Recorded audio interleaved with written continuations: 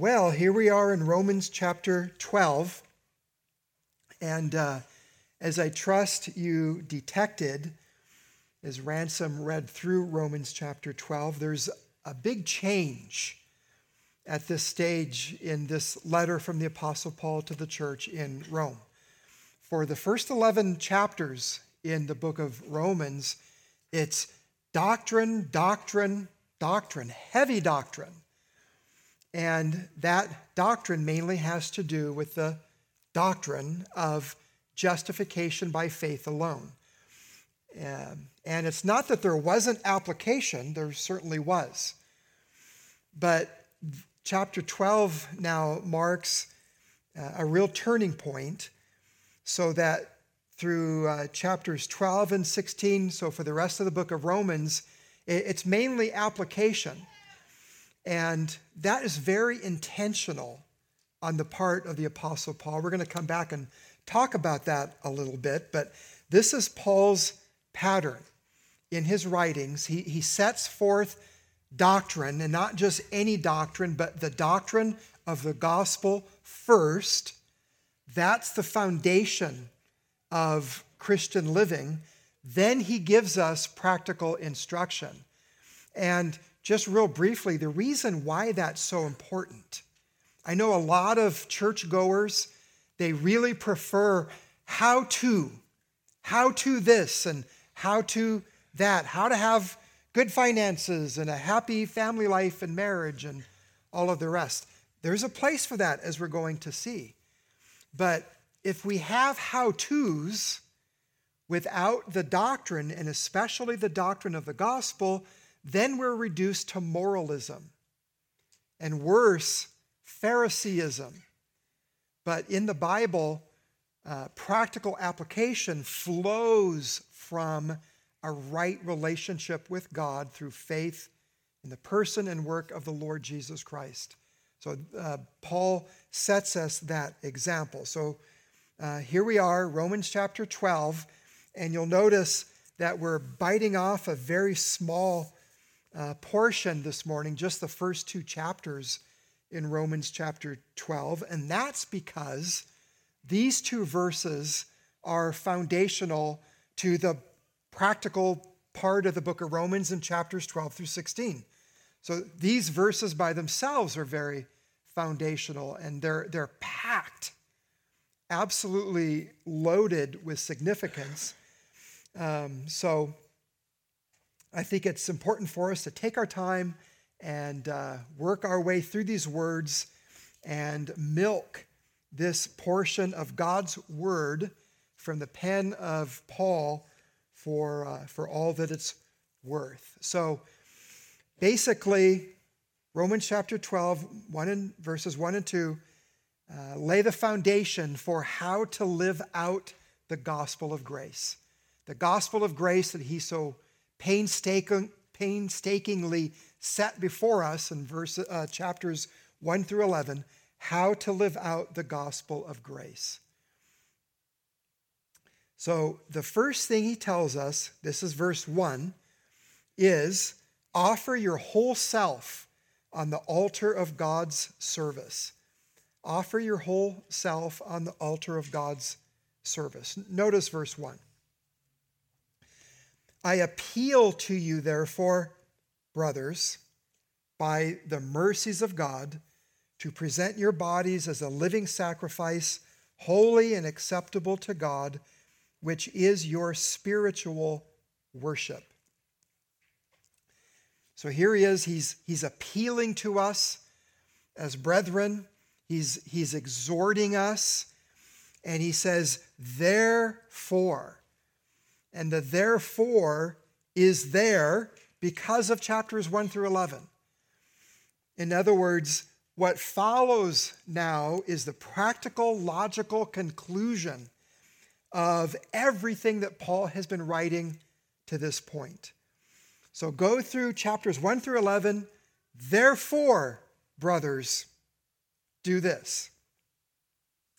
And you'll notice that he says, I appeal to you, therefore, brothers, by the mercies of God. By the mercies of God. literally God's great mercy. And that refers to the goodness of God. The goodness of God toward hell-deserving sinners, just like you and me, that he has been laying out to us in the rest of the book, like God's kindness that we saw in Romans chapter 2. It's the kindness of God that leads us to repentance. The patience of God as he endured with our sinfulness. Remember, Christians are like everybody else, born in a state of sin and rebellion against God. God is patient. And also we notice the love of God. And we saw in chapter 5 how God demonstrates his love for us, in that while we were still sinners, Christ died for us. And grace, sovereign grace, that he sets before us so clearly in chapters 8 and 9 and 10 and 11. So God's great mercy. So his kindness, patience, love, and grace are all summed up in justification by faith. That's a great summary of what Paul wraps up in this phrase, by the mercies of God. So just to refresh your memory about something, justification by faith, look with me in Romans chapter 3.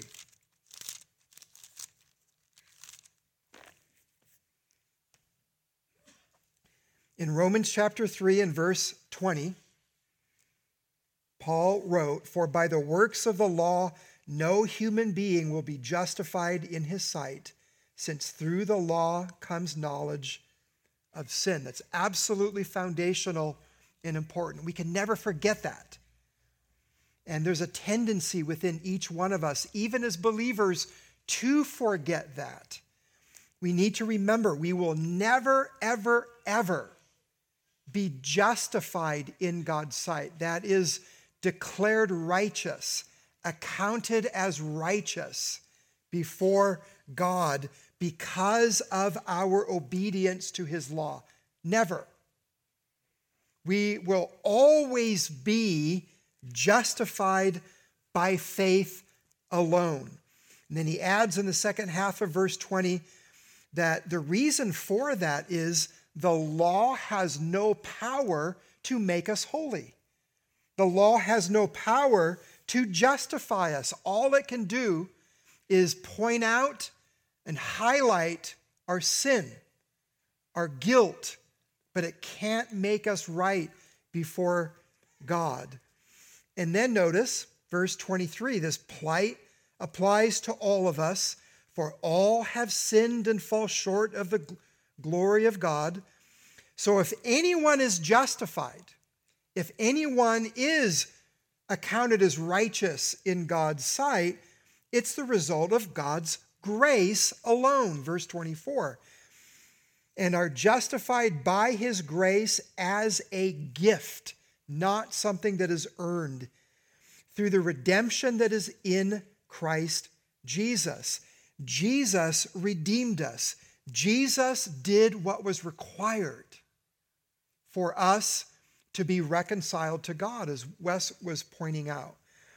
And how did Jesus do that? Verse 25, whom God put forward as a propitiation by his blood. That word propitiation means that Jesus, in his death, satisfied the wrath of God that was directed towards us because of our sin. He solved it. He fulfilled it. He quenched it. It's all gone. For the believer, there is now no condemnation, no wrath, because Jesus is our propitiation. And then, second half of verse 25, to be received by faith. So we don't receive justification by our works, not even one. We receive this as a free gift through faith, through putting our trust in the person and work of Jesus Christ. So that's a reminder, because Paul says in Romans chapter 12, I appeal to you, therefore, brothers, by the mercies of God.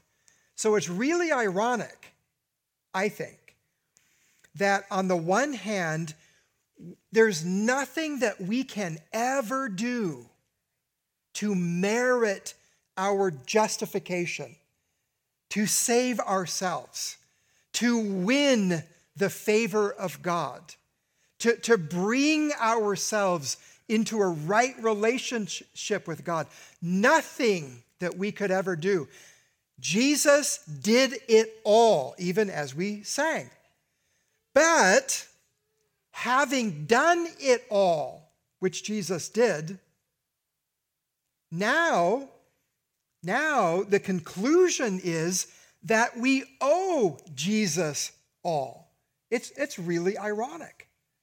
There's nothing that we can do. Jesus did it all. Now we owe Jesus everything. That's why the therefore makes sense. Because of everything that God has done in his mercy to save us, therefore do this. And by the way, what God requires of us is a very tall order. Notice what Paul goes on to say. This is what Paul appeals to us to do. Present your bodies as a living sacrifice, holy and acceptable to God, which is your spiritual worship. Present your bodies as a living sacrifice. Interesting. Doesn't call us to do this little thing or this list of things. He tells us to present nothing less than our bodies or ourselves. We saw this earlier hinted at. Notice in Romans chapter 6. Romans chapter 6.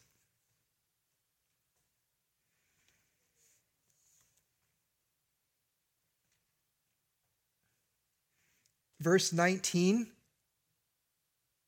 second half of the verse, Paul wrote there, for just as you once presented your members as slaves to impurity and lawlessness, leading to more lawlessness, so now present your members as slaves to righteousness, leading to sanctification. This is basically the same thing that he's saying in Romans chapter 12 and verse 1, where we're commanded to present our bodies as a living sacrifice. What does he mean by that? Well, instead of presenting our members, the members of our bodies, which because of sin we dedicate to the practice of sin, instead of that, we're to present our members, the members of our bodies, to righteousness, leading to sanctification. But this whole idea of presenting or offering has a religious connotation to it, a connotation of worship. And that reminds us of what we saw in Romans chapter 1, that we're all worshipers. The question is, whom or what do we worship? Because of sin, it's our nature to worship and serve the creature rather than the Creator. And an expression of that idolatry that we have by nature is that we basically sin our brains out. We commit the members of our body to practice sin religiously. This is what we do to serve our idols. And so what we used to present for lawlessness and idolatry and sin, now we are to present as slaves to righteousness leading to sanctification. And then back to Romans chapter 12 and verse 1, it's not a dead sacrifice that we're called to offer, but a living sacrifice. And Paul talks about that in Romans chapter 6 as well. In verse 4, for example, he said that we were buried, therefore, with Jesus by baptism into death. And that's not water baptism that literally does that, but it's the spiritual baptism that we go through the washing of regeneration and renewal of the Holy Spirit. In order that just as Christ was raised from the dead by the glory of the Father, we too might walk in newness of life. And then notice verse 8. Now, if we have died with Christ, we believe that we will also live with him. And verse 11. So you also must consider yourselves dead to sin and alive to God in Christ Jesus. So the idea is, offer your whole self, your life, both body and soul, as a living sacrifice. The life that God gives us through union with Jesus Christ. Commentator F.F. Bruce wrote this: the sacrifices of the new order do not consist in taking the lives of others, like it did under the old order, the old covenant, like the ancient animal sacrifices, he goes on, but in giving one's own. Jesus laid down his life for us. Now, we lay down our lives to serve him. Not to pay for our sins, not to contribute to our justification, but as our reasonable response to what Jesus has done for us. Then you'll notice, back in Romans chapter 12, Paul says that this living sacrifice is holy and acceptable to God. It's important for Christians to remember that God has called us to a holy calling. He's called us to live lives of holiness. We're not holy in and of ourselves. We're not holy by nature. We're sinful by nature. But when Jesus died on the cross for us, it's true that he is the propitiation for our sins. So he paid the sacrifice to pay the debt that our sins required. But at the same time, Jesus also died to redeem us from every lawless deed and to enable us to become a holy people. That's why the Apostle Peter, in repeating from the Levitical code, calls Christians to be holy even as God is holy. Never forget that we as believers are called to holiness. And this life of offering up ourselves as a living sacrifice, holy, is acceptable to God, not as our judge, but as our heavenly Father. Remember, he's our Father, we're his children. And whatever we do in faith, whatever we do in Christ, even if it's imperfect, even if it's not all there. It's not all that it should be. Still, if it's done through Christ in faith, it is acceptable to God and pleases God. Then Paul says at the end of verse 1, he says, which is your spiritual worship. And I know that some of your versions say reasonable service. And I'm not going to dig too much into this for you. I did the digging myself. And spiritual worship is the most literal translation of the Greek here. But it's a little awkward, frankly. And it's a legitimate translation to say reasonable service. So frankly, and who am I? But frankly, I wish that the ESV translators would have just gone with the traditional rendering here. Granted, it's more literal to say spiritual worship, but it's just awkward. We don't talk that way. So what does he mean? Paul basically is saying that this is rational, genuine, true worship. When we offer up ourselves to the Lord this way. This is what we ought to do. This is what is true. This is what is genuine. This is what is reasonable. God does not call us to something that is unreasonable. And then you'll notice that it is called worship. And this is good for us to be reminded that worship is not limited to what we do in church after the electricity is restored. Worship is something that we're called to every single day of our lives. And the idea is that it's not just that there are moments in our days when we pause and thank God and pray, maybe think of a passage of scripture and sing a song, something like that. That's all legitimate and good. But that's not even what Paul is talking about. He means literally our daily lives.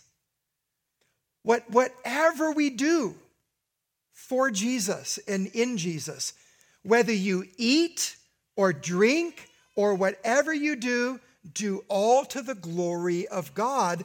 And God views it as worship, an act of worship. Whatever you do in body and soul. Commentator Douglas Moo gave this remark: the sacrifice we offer is not some specific form of praise or service, but our bodies themselves. It is not only what we can give that God demands, He demands the giver. He wants us. He demands us, our whole selves, and it's reasonable for Him to do that. Remember, the Apostle Paul wrote in 1 Corinthians 6, "You are not your own, for you have been bought with a price." It's reasonable. So this is our reasonable service, and it's an indication of the genuineness of our faith. Do you understand God's great mercy from Romans chapters 1 through 11? Then does your life reflect this kind of reasonable service to God in response? All right, moving on.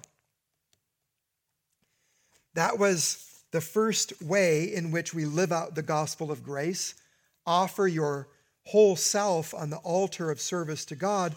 Then in verse 2, Paul writes, "Be transformed by the renewal of your mind."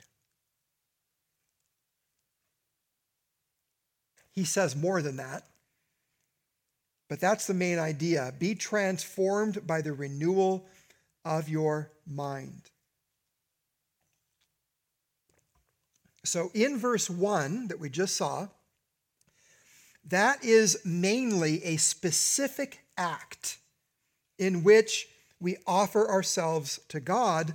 But now in verse 2, we're going to see an ongoing activity. And in verse 2, there's a negative exhortation and a positive exhortation. Here's the negative part. Do not be conformed to this world.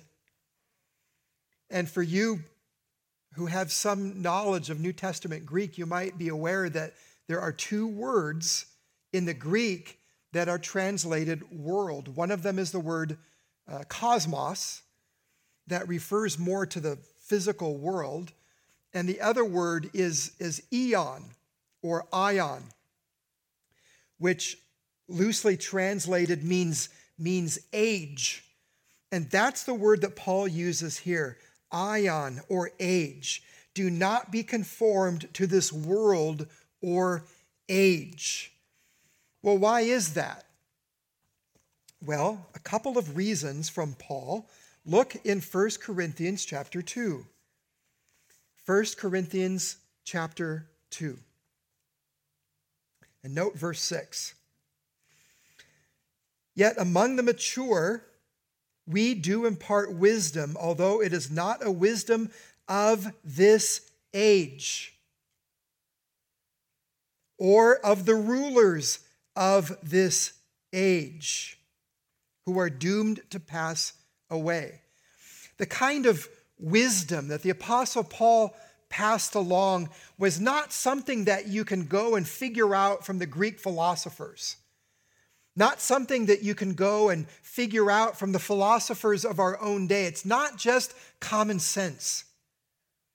It transcends common sense. It transcends wisdom of this age. It transcends the wisdom of man. Because it comes from God himself.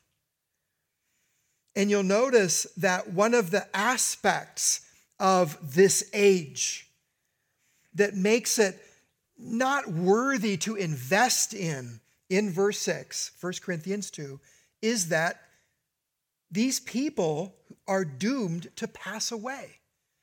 So whatever wisdom you might glean from the rulers of this age is coming to you from people who are passing away. They're passing away. This world is passing away. Their supposed wisdom is passing away. So don't value it. Don't put too high of a price tag on it. Verse 8, none of the rulers of this age, there's that same word again, eon or ion. None of the rulers of this age understood this, for if they had, they would not have crucified the Lord of glory. That's why the folks who participated in the crucifixion of Jesus did what they did. They only understood the wisdom of this age, not the wisdom of God through the gospel. And then in Galatians chapter 1 and verse 4, I'll just read that. Jesus gave himself for our sins that he might deliver us from this present evil age. So no wonder in Romans chapter 12, Paul says, do not be conformed to this age. It's passing away and it's evil by nature. It's opposed to God. It's at war with God. And so why would a Christian pay attention to the wisdom of this age? And you know that it's the case that we are under constant pressure to be conformed to the wisdom of this age, right? There's constant pressure for us to conform to the world's philosophy of morality, what's right and wrong, to the world's philosophy about who or what God is, to the world's philosophy about salvation and sin, to the world's philosophy about how to use our bodies. Our world has a lot to say to us, and it's saying a lot to us every single day. Its goal is to get us into its mold. And as Christians, we're supposed to resist that, fight against that, resist being forced into the mold of this fallen world system that is in opposition to God. So that's the negative admonition. Do not be conformed to this world or age, but positively be transformed by the renewal of your mind. That word transformed, you'll recognize it. It's the word metamorphao. It's a verb, it's a command, but can you hear the word metamorphosis in it? That's what it is. The Greek word metamorphao gets transliterated into the English, and we just get metamorphosis. That's why you see the monarch butterfly up there, who's a great example from nature of a metamorphosis, this transformation.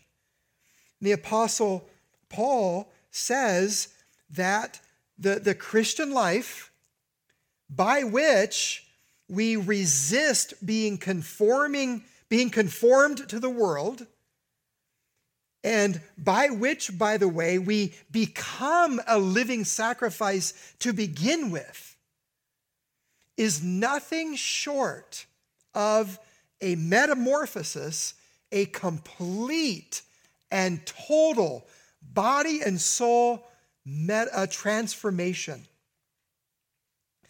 And it begins at conversion. The Apostle Paul wrote to the Corinthians, "Therefore, if anyone is in Christ, he is a new creation. Old things have passed away. Behold, all things have become new." A new relationship with God, a new desire to know God, to walk with God, to please God, to glorify God. A new outlook on life, a new standard of morality, not what the world imposes on us, but what God has revealed to us. New. And in Titus chapter 3 and verse 5, God has saved us not because of works done in righteousness, but according to his own mercy, by the washing of regeneration and renewal of the Holy Spirit. And so this renewal of your mind is not something that you do in and of yourself. Your fallen mind, remember, by the way, that Paul says in Romans chapter 8 that the carnal mind is enmity against God. The carnal mind cannot transform itself. The carnal mind cannot renew itself. This is the ministry of the Holy Spirit. Our minds are renewed by the omnipotence of the Holy Spirit himself. And so this transformation begins at conversion, and then it continues throughout the Christian life as our minds are continually renewed. Look with me in Ephesians chapter 4. Ephesians chapter 4, which is very nostalgic to me because when we first visited Riverside Bible Church in August or September, whenever it was, of 1990, and I had no desire to go there. I went there because my wife wanted me to go, and I'm eternally grateful that we did. But Pastor Steve Hartland was preaching through Ephesians at that time, and he was in chapter 4, and I'll never forget it. I had never heard anything like it. Somebody standing up and opening the Bible and explaining it and applying it with passion and rationality. God used that to save me. Well, in Ephesians chapter 4, notice what Paul writes starting in verse 20. But that is not the way you learned Christ, as in living a life of sensuality and greediness and impurity. That's not the way you learned Christ. Assuming that you have heard about him and were taught in him, as the truth is in Jesus. And here's what God has taught us: to put off your old self, which belongs to your former manner of life and is corrupt through deceitful desires, and to be renewed in the spirit of your minds. And he goes on to verse 24, and to put on the new self, created after the likeness of God in true righteousness and holiness. The reason I'm pointing this out to you is that there is a sense in which this renewal of our minds, this being renewed in the spirit of your minds, takes place once definitively at our conversion. But at the same time, it continues throughout the Christian life. Just as it is important for us to continually put off the old self and to put on the new self, so it is important for us to be renewed in the spirit of our minds. And so the transformation continues throughout the Christian life. And to what end? For what purpose? What's God's goal? Back to Romans 12 and verse 2, Paul says that by testing you may discern what is the will of God, what is good and acceptable and perfect. Turns out that testing that you may discern is one word in the Greek. And it basically means to try to learn the genuineness of something by examination and testing, often through actual use. That's from the Lou Nida Greek English Lexicon of the New Testament. And the emphasis here in Paul's words, that by testing you may discern what is the will of God, the emphasis here is not on testing and discernment regarding false teachers and false prophets,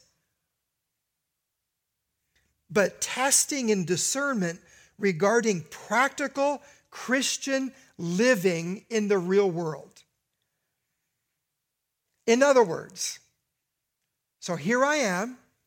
I just heard the gospel of justification by faith alone in Jesus alone. And I've come to a place of turning from my way, my sin, to Jesus. I've placed my trust in him. I'm depending on Jesus to make me right with God. And now I'm committed to following Jesus as my Lord and Savior. Now begins the lifelong process of testing and discerning what the will of God is for me.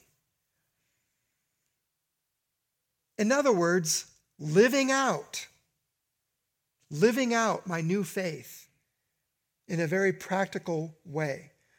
And by the way, this doesn't mean necessarily either specific decisions in our lives, like should I take this job or that job, or move to this place or that place, or have this romantic interest, or what have you.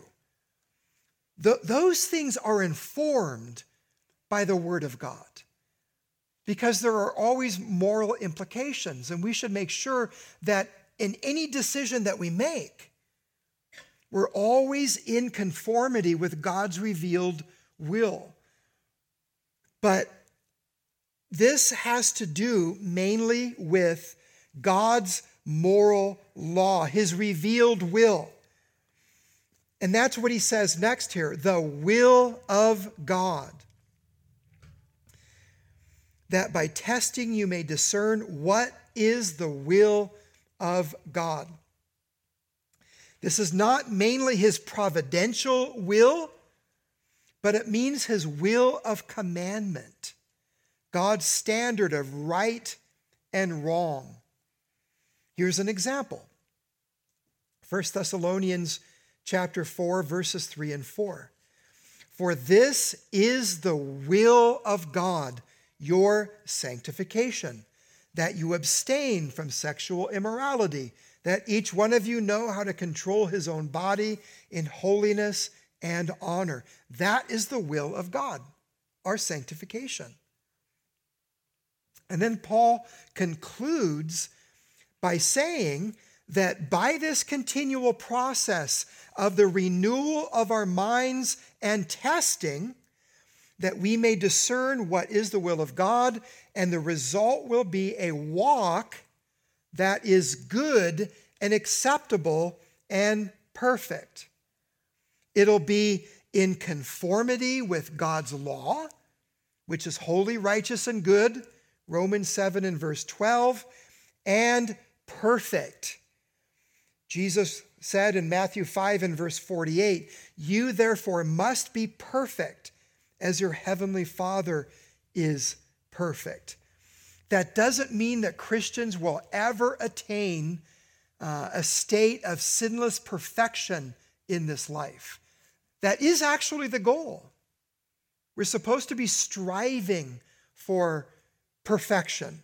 We're not supposed to allow moral compromise in our lives. But a fuller definition of perfect, while it doesn't mean not sinless, it does mean complete, comprehensive, without partiality or compromise. And remember, that's what God calls us to. This is the will of God, what is good and acceptable and perfect.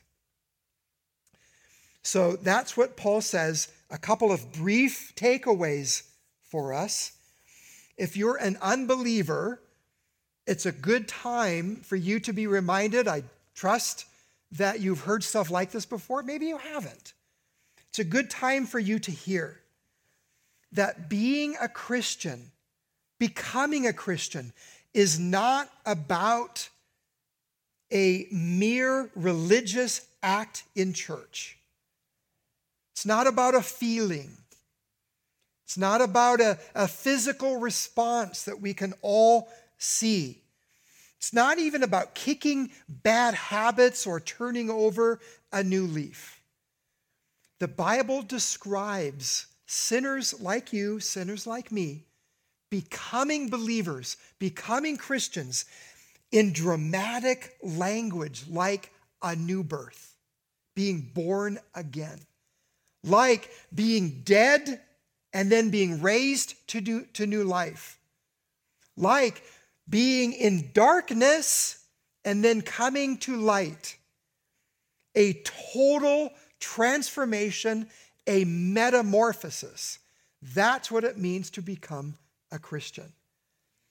And God's invitation is, come to him. Come to Christ and be saved. He will transform you. And then for believers, this passage reminds us, among other things, that we must resist the pressure from the world to be conformed to its pattern. As soon as we walk out these doors, maybe sooner, you know what it's like. Whether it's through entertainment, whether it's through our friends and neighbors and coworkers, maybe even other family members, politics, whatever. The world is constantly pressing in on us and trying to conform us to its pattern. Pardon me. We must resist. We must constantly be counteracting the influence of the world by the renewal of our minds. And how do we do that? Well, that's one reason why we come to church on Sundays. We need this time in the Word of God together for the renewal of our minds. Christian fellowship, we need one another to encourage and admonish one another for the renewal of our minds.